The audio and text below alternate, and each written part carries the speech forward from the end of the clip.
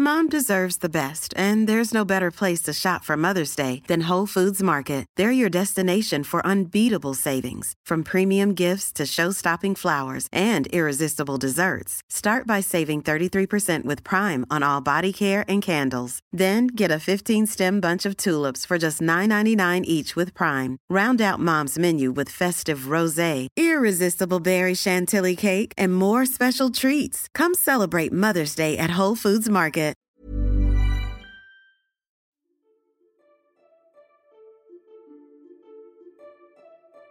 And when someone is feeling depressed, often that emotional closeness might go. That partner might feel rejected. Physical intimacy might decrease.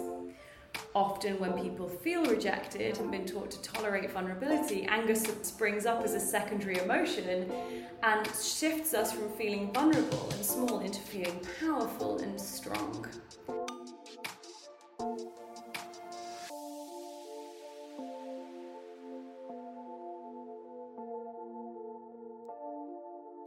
Welcome to Honesty Box, where we find the answers to the questions you thought were off limits.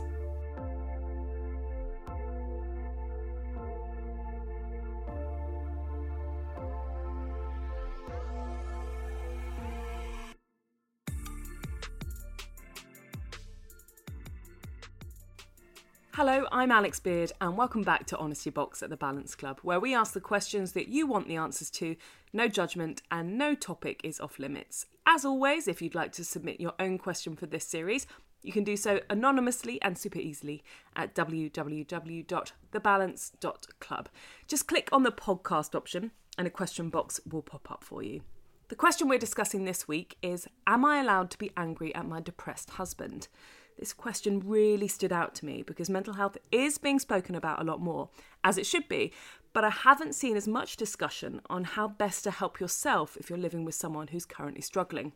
At first, the thought of tackling it made me really nervous, but I too have been in a position of trying to support someone who's going through something and at times felt quite lost in my own emotions. So I think it's really important to talk about this side of it. It's a tricky topic for sure, and that's why I'm absolutely thrilled that we can have a really open and honest conversation on the topic of partner depression with Dr. Sophie Mort, who joins us today. Sophie is a clinical psychologist and has a bachelor's in psychology, a master's in neuroscience, and a doctorate in clinical psychology. She left behind her traditional role as a clinical psychologist in the NHS and has helped thousands manage their emotional well-being by sharing her psychological knowledge on Instagram, her blog, and through her online private practice. Her first book, A Manual for Being Human, will be published in the UK in July of this year. Am I allowed to be angry at my depressed husband? Now, this question is clearly a really important one and one we want to answer, but it also feels quite heavy to me because I worry it plays into the I'm a burden anxiety that some people with depression might have. And I kind of want to address that right from the beginning. Yeah, it's funny because I saw the question come up for the podcast and I was like, oh God, this is a tough one. And I suppose the thing that I want to say before we even get into it is, in psychology there is always what we call a both and answer. So the idea that two things that seem like they are the opposite can be true at the same time. So immediately with the question, am I allowed to be angry at my husband who's depressed, there are two answers that I just want to make sure we are clear of before we start talking, and that is 100% yes, you are allowed to feel whatever you feel in any moment. And at the same time, no, because no one chooses to be depressed. But what I say no is, when I say no, what I mean is directing your anger towards someone who is struggling is not ideal. No one chooses to feel that way, and therefore directing your anger at them is not only unhelpful, it can cause much more distress in someone who, as you've already said, may worry that they are a burden, be criticising themselves already, and has not put themselves in that position out of choice. But as a standpoint of someone, it's understandable? Yeah, and so it's so funny, when I was thinking about this question, I was thinking the place to me where we need to start is, what are our emotions? Does that sound like something you'd be interested in talking about? Absolutely, yeah, of course. So we don't choose our emotions. This is the most important thing for us to know. Okay, So emotions, few people realize this, but they are physical feelings that arise in our body in response to our brain thinking it's found something in our environment that it wants us to attend to. So for example, let's imagine you stroll into a forest and it's either late at night or you're feeling very alone and you hear a rustle. Yeah, your brain runs through its memories what makes rustling sounds in the woods? If your brain goes, oh, it's a snake, your heart will start to race, your muscles will tense up as you prepare outside of your conscious control to run or to fight for your life should a snake appear. That feeling in your body is what you and I might call fear. So emotions arise outside of our conscious control, and they are the physical energy for us to do something. So that's the first thing. Whatever emotions arise in your body, you didn't choose them. And therefore it's okay for them to be there. They are messages that we need to pay attention to.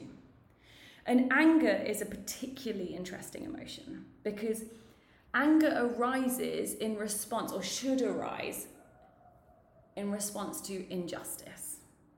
Yeah? So if you think back to our earliest ancestors, anger has a really important evolutionary purpose. If our ancestors were kind of sitting around the camp and someone came in and stole all of their resources, so their food, whatever it is they need to survive, much like us in the forest with the snake, their heart would start to beat faster, their muscles would get tense. But unlike fear that tells us to run away, anger says turn towards that injustice, that dangerous situation, and fight to resolve it. So we might be thousands and thousands of years later, but you and I have that same system. So anytime we see an injustice or feel an injustice, anger arises in our body because our brain is like, something's wrong and you need to fix it. Here is the energy to drive you towards making change. So if we think about loving someone who is depressed, who is experiencing depression, the first reason you might feel anger is because you're angry at the world that someone you love is having to go through such a terrible, unthinkable, really, experience, which leaves you feeling hopeless and helpless. And you so desperately want to put it right. So anger might come up in your body in that situation because you're like, oh, it's so unjust, this is happening to the person. Now the issue here is that few of us understand A, what anger is, and B, why we feel anger. So we might notice anger arising in our body and misdirect it or misattribute it to the person who is struggling, when actually we're angry at the world and the injustice of them having to go through something. Does that make sense? There is also, there is another layer to this, which the person who's submitting the question might be like, oh, I do sometimes feel like that. But they might also think, but you know what, no, sometimes I'm angry because I'm like, I got into this relationship and you were a different person then, and I think it's an injustice that our relationship looks different. Again, it makes sense because anger comes up when we feel like something isn't right. But another reason we might feel angry when someone else is struggling is because anger is what we call a primary emotion, as in something that arises when something happens in the world, like an injustice. It is also sometimes a secondary emotion. Secondary emotion is any emotion that arises in response to the first emotion, yes? So for example, I don't know about you, but I used to feel a lot of shame in response to feeling anger, or I'd feel shame in response to feeling anxiety, because I was raised in a kind of, you should always seem perfect and happy all of the time, yeah? And as someone who's had panic attacks, that was a very bad experience at 18 of being ashamed all the time of struggling, yeah? So anger is also a secondary emotion. And more often than not, when it's a secondary emotion, anger kind of springs up as a guardian to sadness, helplessness, feelings of vulnerability, and feelings of rejection. Now, when I've worked with, so I have to say, I normally work with the person who is struggling rather than the partner of the person who is struggling. So I just want to say, if you're listening to this and you're living with depression, please, please know that you are not a burden, that you did not choose this. And that whilst we are talking about anger arising in a partner of someone experiencing depression, the anger is not at you. As I've said, emotions arise outside of our conscious control with good reason, and it's important that the person who's supporting you can identify if they experience this way, feel these things, and why they feel these things, so that they can acknowledge and deal with this so they can best support you. But the anger is not directed at you. And if it is, I am really sorry you're going through this. You do not deserve that. In terms of people living with people who are struggling, there'll be many people who are in that situation. What are the pressures that people can find themselves under in those circumstances? What are the pressures that can put on a relationship? Of the partner? Yeah, and I suppose... So it's interesting you asked that, because how we got here was talking about anger as a secondary emotion, right? And in a relationship, when you care about someone, you ultimately want to help them. You want to support them, and I think that is right. You know, I read this beautiful quote by M. Scott Peck about what love is, and it's the idea of wanting to support and commit to supporting another person's spiritual growth. Now, I don't think of spiritual in terms of religion. I think of that in terms of their kind of soul or their core or whatever essence it is that you see and you love in this other person. So in a relationship, we want the best for the other person. And one of the reasons, just quickly to finish what we were saying before, that anger arises is when you're dating someone, when you're with someone, there are certain expectations in relationships, such as emotional closeness, intimacy, and a way of connecting with each other to ensure growth on both parts. And when someone is feeling depressed, often that emotional closeness might go, that partner might feel rejected, physical intimacy might decrease. Often when people feel rejected, like I've said before, if we haven't been taught to tolerate vulnerability, anger springs up as a secondary emotion and shifts us from feeling vulnerable and small into feeling powerful and strong. Anger is your guardian. Instead of saying, I feel rejected, we go, I feel rejected and it's unacceptable. Yeah, we turn the problem back on the other person. So one of the pressures on relationship is this kind of feeling of disconnection, a lack of intimacy, which can lead to the secondary emotion of anger. The other one is the pressure of wanting to offer support and feeling helpless and hopeless and unable to know where to turn. And when that happens again, if we don't acknowledge that it's a kind of vulnerable feeling that we have, anger might spring up in order to try and protect us, in inverted commas, but it can end up driving a further wedge in a relationship.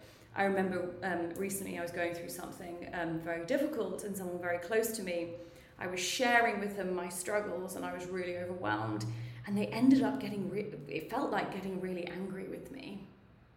And they were saying things like, well, why don't you just stop thinking about it? Or it sounds like you need to stop thinking about it, or you're letting it get under your skin. And I was really shocked, and it felt absolutely terrible because this was my time of need. And afterwards, I realised and spoke with them about the fact that when they saw me in distress, they felt like their job was to fix it, was to help me feel better. But they didn't know how. And also I seemed determined to stay in distress, because I think when you're distressed, you don't have to change it, you can sit with it for a moment. And that made them panic and feel helpless and hopeless, and they didn't know where to turn.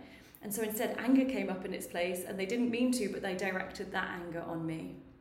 So pressures within a relationship often come up, especially as what I see in therapy, around intimacy and this desperate need to try and create change and support the person that you love.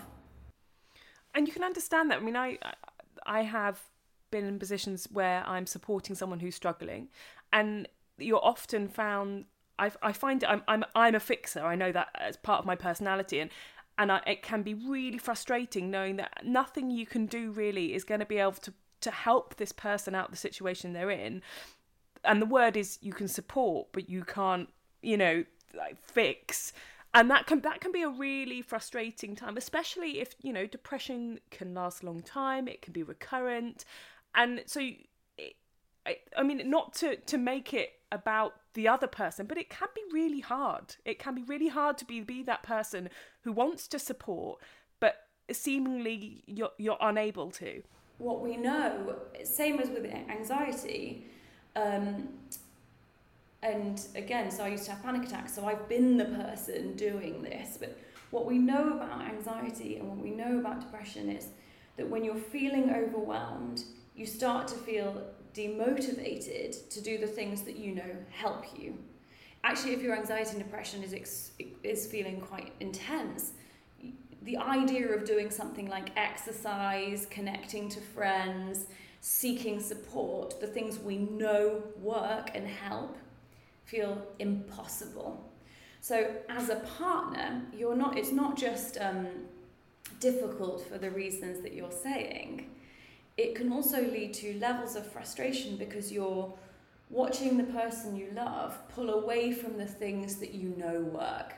And if you are a fixer, and I do think actually, to be honest, most of us have that tendency to be like, if there's struggles, what can we do to stop the struggles? Because this feels so painful and I genuinely want to help. So when that part of yourself, that fixer side, watches someone not do the things they know work, it leads to a strong level of emotion. I can't label it because we all experience it differently. But absolutely, partnering someone who's struggling can be so challenging, and I don't think we acknowledge this enough, that I actually wrote an article on this, which I can share with you afterwards, about 9 steps to supporting someone with a mental health diagnosis. And the first thing I say on there is, consider your own resources. Because depression, to be honest, when someone is feeling depressed, it's a marathon, not a sprint, right? People's mental health does fluctuate. Some people who are feeling depressed might have really good days and then really bad days. But it's unlikely that it's going to be something that happens for 1 week and disappears. So if you're supporting someone, you need to identify all of the emotions we've talked about so far, i.e. when you feel frustrated, when you feel angry, when you feel helpless, hopeless, overwhelmed, when you want to run, because that's something we should talk about too, there is a reality that you are likely to think, when should I leave if this doesn't change? So you need to acknowledge that, and you need to think, okay, who do I have as a resource? Who do I share this with? Can I admit to my friends that I'm really angry or really struggling or really hurt?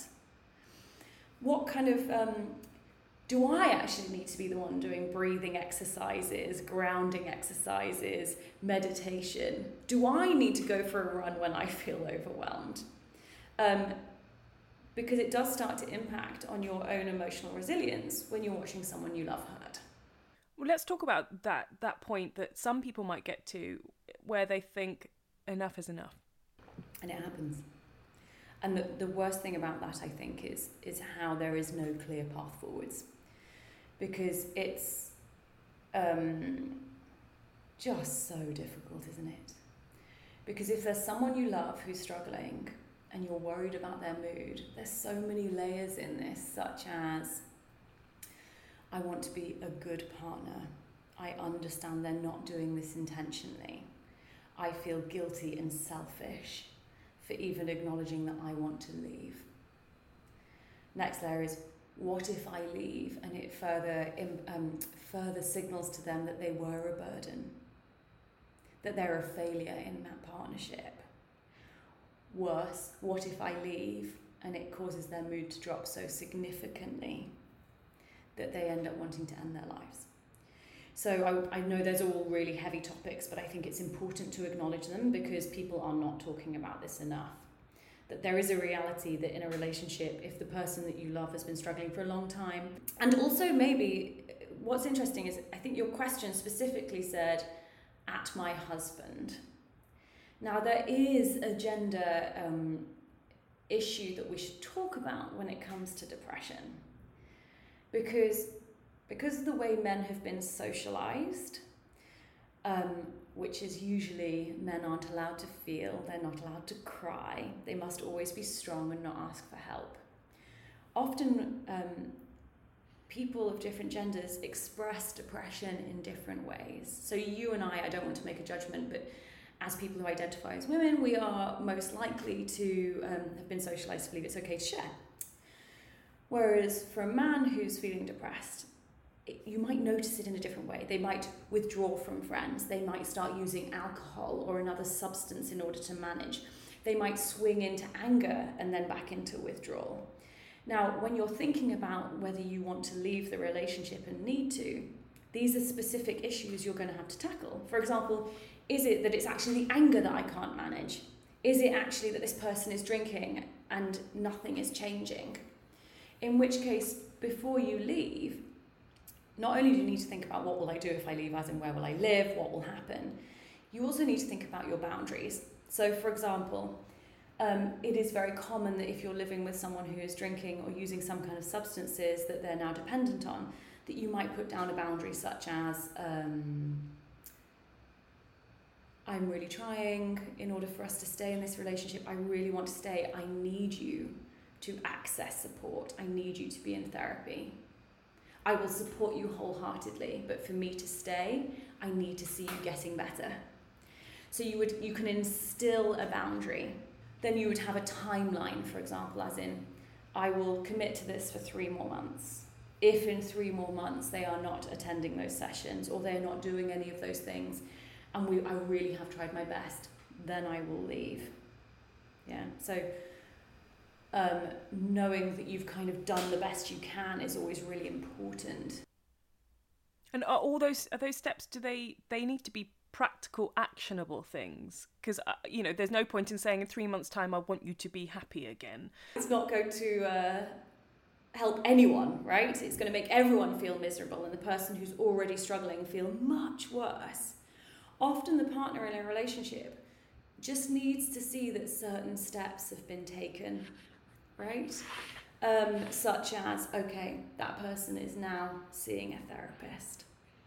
Because also when you're the partner of someone who's struggling, you are not their therapist, but it is easy to end up taking on that role, which again, you asked about the strains on relationships. That can be a real strain on a relationship when it becomes a therapeutic relationship rather than lover, partner, confidant.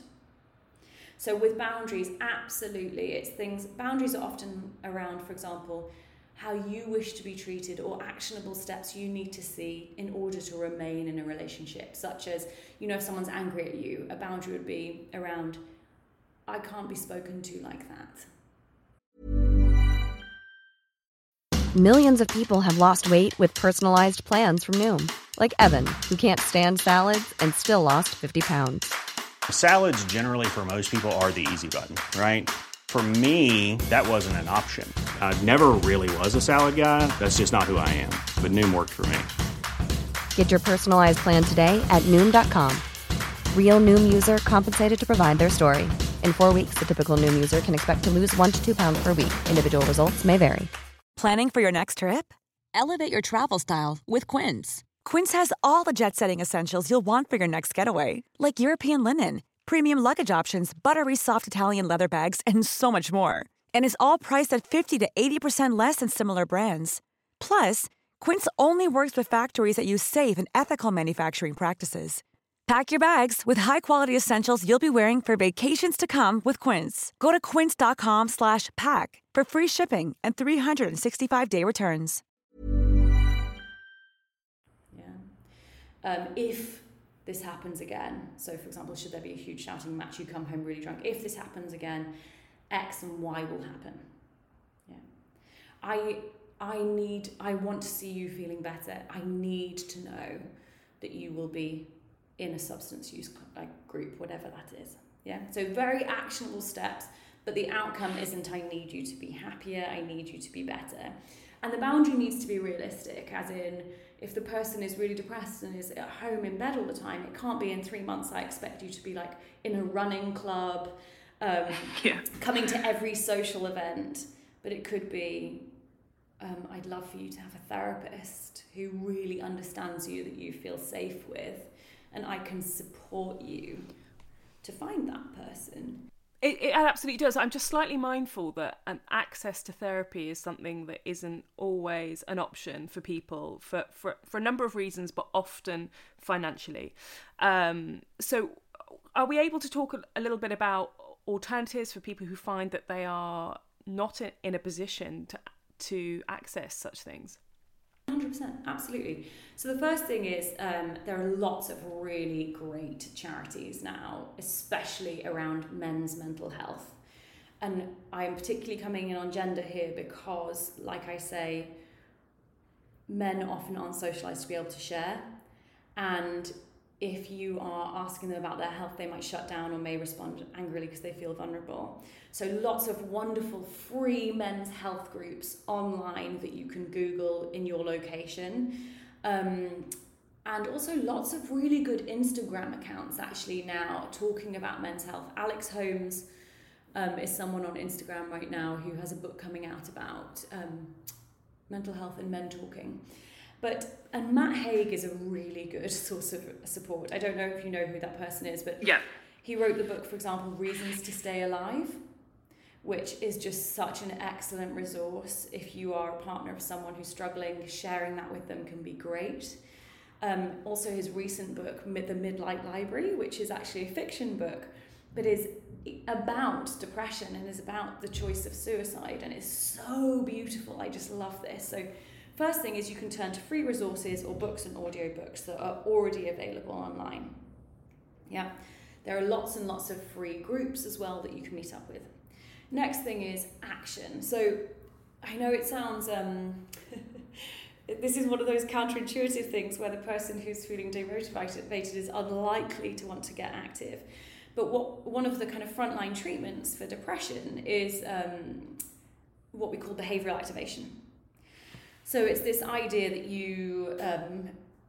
you start paying attention to the times when you feel lowest and the times when you feel slightly more buoyed up, and then writing down the activities that you know lead to you feeling more buoyed up. So we know, for example, exercise just does make you feel better, right? We know that it causes a release of endorphins and it breaks down stress hormones. So if, for example, you were able to keep track of the things that felt better and then scheduled more of those activities into your day, that is one of the routes to, I suppose, starting to feel more confident about your health. But as I said, you're not likely to feel motivated. So what you do in those situations is you keep a journal. So when I did go for a walk around the block, did I feel slightly better? Oh, I did. So next time when you think, oh, I don't want to, you're like, oh, but it did work last time. Now, if you're a partner listening to this, you can support them with this. So, for example, I've noticed that you often feel better after X and Y. How can I support you to incorporate that into your time? And again, remember, someone who's struggling with depression still has capacity for conversation. So before you dive in there and think, I'm going to support you because I know the right way, ask, how would you like me to support you whilst you're going through this time? That is always paramount, yes? So less about prescriptive, more about collaboration. Exactly. Someone who has a diagnosis is still a person. That diagnosis is only one small part of their identity. And really being clear about that and accessing all the other aspects of what makes that person the person you love is so important. And like kind of these side-by-side moments, such as we're watching TV together, maybe we hold hands.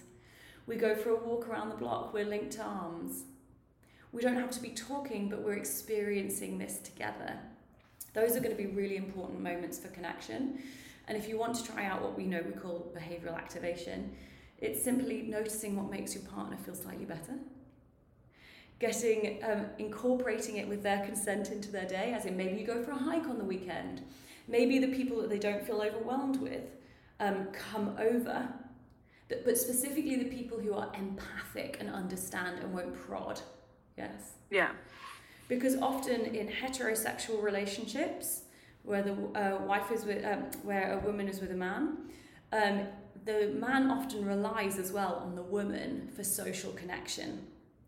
So bringing in the people that you know that feel good and feel safe for your partner can be really helpful. Exercise is always a good way, and also lots of positive reinforcement. Yeah. So often what ends up happening at home is there ends up being this real tension. So for example, people end up saying, well, you didn't do the washing up, rather than, oh, it was so wonderful when you did that thing, whatever small win it was. You know, there's a golden ratio for kind of positive comments to negative that we always talk about in psychology, and it's 5 positive comments for 1 negative. And often when someone is struggling in the house or there's tension in a relationship, that number drops and it ends up being 9 negatives to 1 positive. So celebrate the small wins, lots of positive reinforcement, lots of positives. I'm going to say something, and I hope this isn't taken the wrong way, but I hear things like that, and I appreciate that I'm not someone who's currently struggling. I hear things like that, and I think the buzzword that comes into my head is patronising. Yeah, oh my word, absolutely. Absolutely. But all of this is like, everything we're talking about right now is a fine line, right?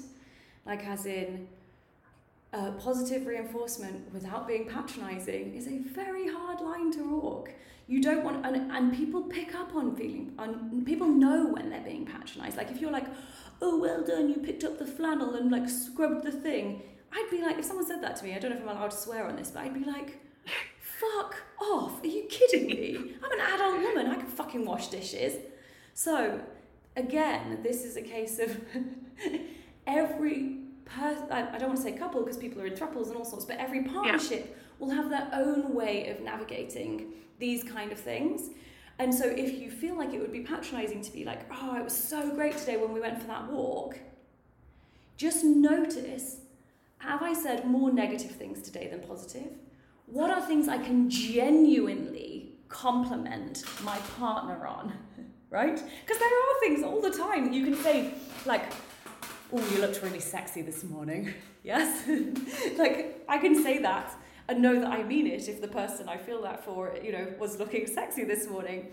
But it would be insincere of me to positively reinforce stuff that I know that the adult person that I am dating can do and will feel hurt by if I say things like that. Context and reading your own kind of the language that you use within your relationship is key to this, isn't it? You don't suddenly start treating someone like they're a toddler because they're suffering, but you've got to find the wins at the same time.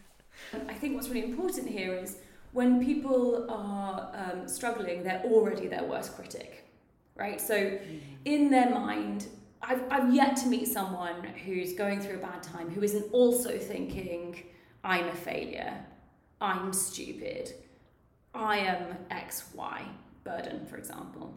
And I suppose when we're talking about this positive reinforcement, I'm thinking, how can we as someone's partner be the antidote, the compassionate voice to their inner critic that is no doubt around? That doesn't mean being unboundaried. Right? Then this is again one of those fine lines, nuance is we don't go, oh darling, you're having a bad day, I'll do everything for you.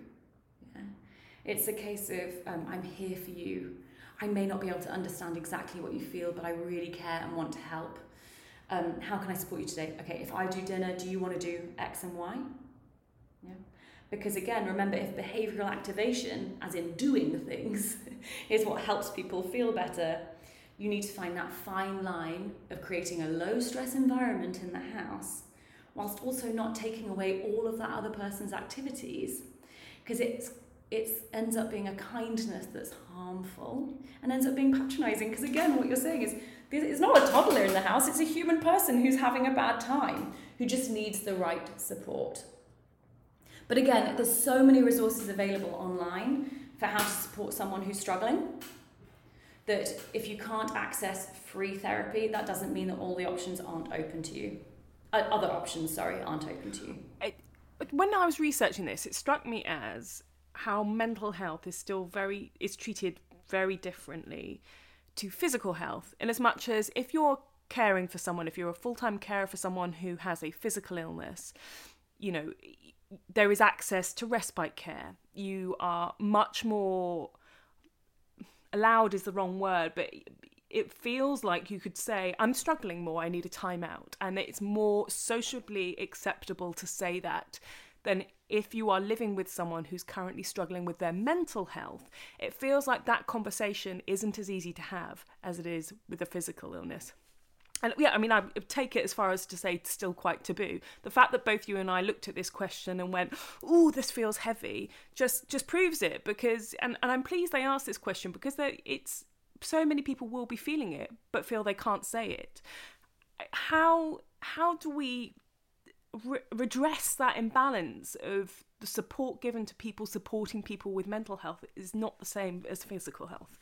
I do think it's important that podcasts like this exist, where we talk about how important it is to be honest, that when we're caring for someone, and I don't mean caring, I mean literally loving someone who is struggling, that it takes a toll on our emotional resources. There needs to be more of a discussion around this. And it's interesting because I have actually been the partner of someone who had a clinical diagnosis of depression. And as a psychologist, that's very interesting because I beat myself up so much because I was like, I should know what to do. I literally have a PhD in this. Like, how can I not know what to do? But the reality is, like, I could sit here with you and say, do X, Y, and Z. It's so much easier said than done. The reality is every relationship is different. Every emotion you experience, yes, might have a reason, but might feel unreasonable. And you end up in a loop of, now I feel guilty for feeling this. Now I feel like I can't share it. Now I feel trapped. The only way forward are these kind of honest and really, really difficult conversations. So I was really lucky that totally by chance, I ended up opening up to a friend saying, you know, my partner's really struggling. And they were like, oh my God, thank God you've said that. My partner also has a diagnosis, you know, a clinical diagnosis of depression. And I feel angry so much of the time and frustrated so much of the time. And part of me thinks if I made a terrible decision being in this relationship, whilst other part of me is like, but I love this person and I need to try and I believe that it is worth it. And honestly, I used to go around there and we used to, depending on the time of day, have coffee or have wine. And we would kind of cry and laugh together. And it was so interesting. That was the most useful resource out of everything. It wasn't reading the right stuff to do. It wasn't me going for a run. It wasn't any of the normal self-care strategies. It was having someone to sit with and just go, this is shit and we don't know what to do.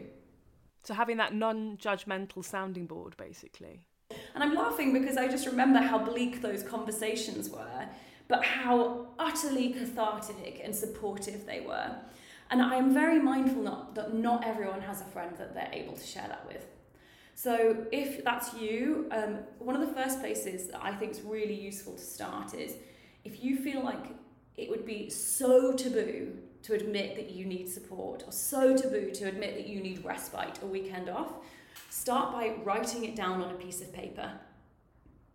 Or start by saying it to yourself. Now, the next thing people normally think is, but if I write it on a piece of paper and someone sees the piece of paper, oh my word, they're going to know I'm a bad person. Okay, so firstly, you're not a bad person, but write it down on a piece of paper and shred it. Yes? Write it down, rip it up. The more you practice saying these things, the more you get used to it. Then either say it to a friend or, for example, go online, like I say, and look for a support group or some kind of, could even be an Instagram community, to be honest, of people talking about this exact thing. And start feeling out whether you could have those conversations with those people instead. Yeah, people who don't know you, who have no connection to you, your relationship. I mean, that is the beauty of the online world, isn't it? The beauty of the online world is that you can dip your toe in and disappear and no one knows who you are and it's fine. And if it doesn't work out for you, step away, no repercussions. 100%. And it's so interesting because the purpose of this conversation is, I suppose, practical, right? Am I allowed to feel this way? Yes. Identify why you feel this way and meet that need. And also, what do I do if someone's struggling? It's practical, but the reality is when you're feeling frustrated, when you're feeling angry and someone says, all you have to do is like support them and do this, you can end up being like, I don't want to. Yes. You're not listening. It's really hard. So, like I say, like for me, I would have been frustrated. I would have been angry as hell hearing probably all of these things. Like, what, I have to do more. I'm already struggling. So, yeah, it may be that if you're listening to this and you're in this situation, what you really need is a place to vent and have no one say, I'm going to fix it. Thank you so much for joining us today, Sophie. That was really eye-opening and an honest discussion. As always, thank you for listening, and we'll see you back here next week.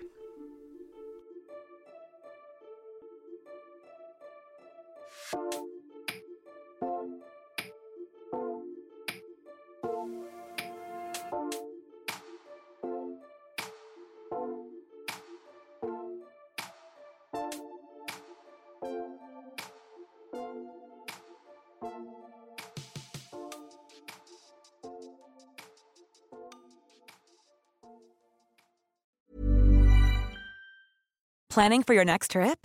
Elevate your travel style with Quince. Quince has all the jet-setting essentials you'll want for your next getaway, like European linen, premium luggage options, buttery soft Italian leather bags, and so much more. And is all priced at 50 to 80% less than similar brands. Plus, Quince only works with factories that use safe and ethical manufacturing practices.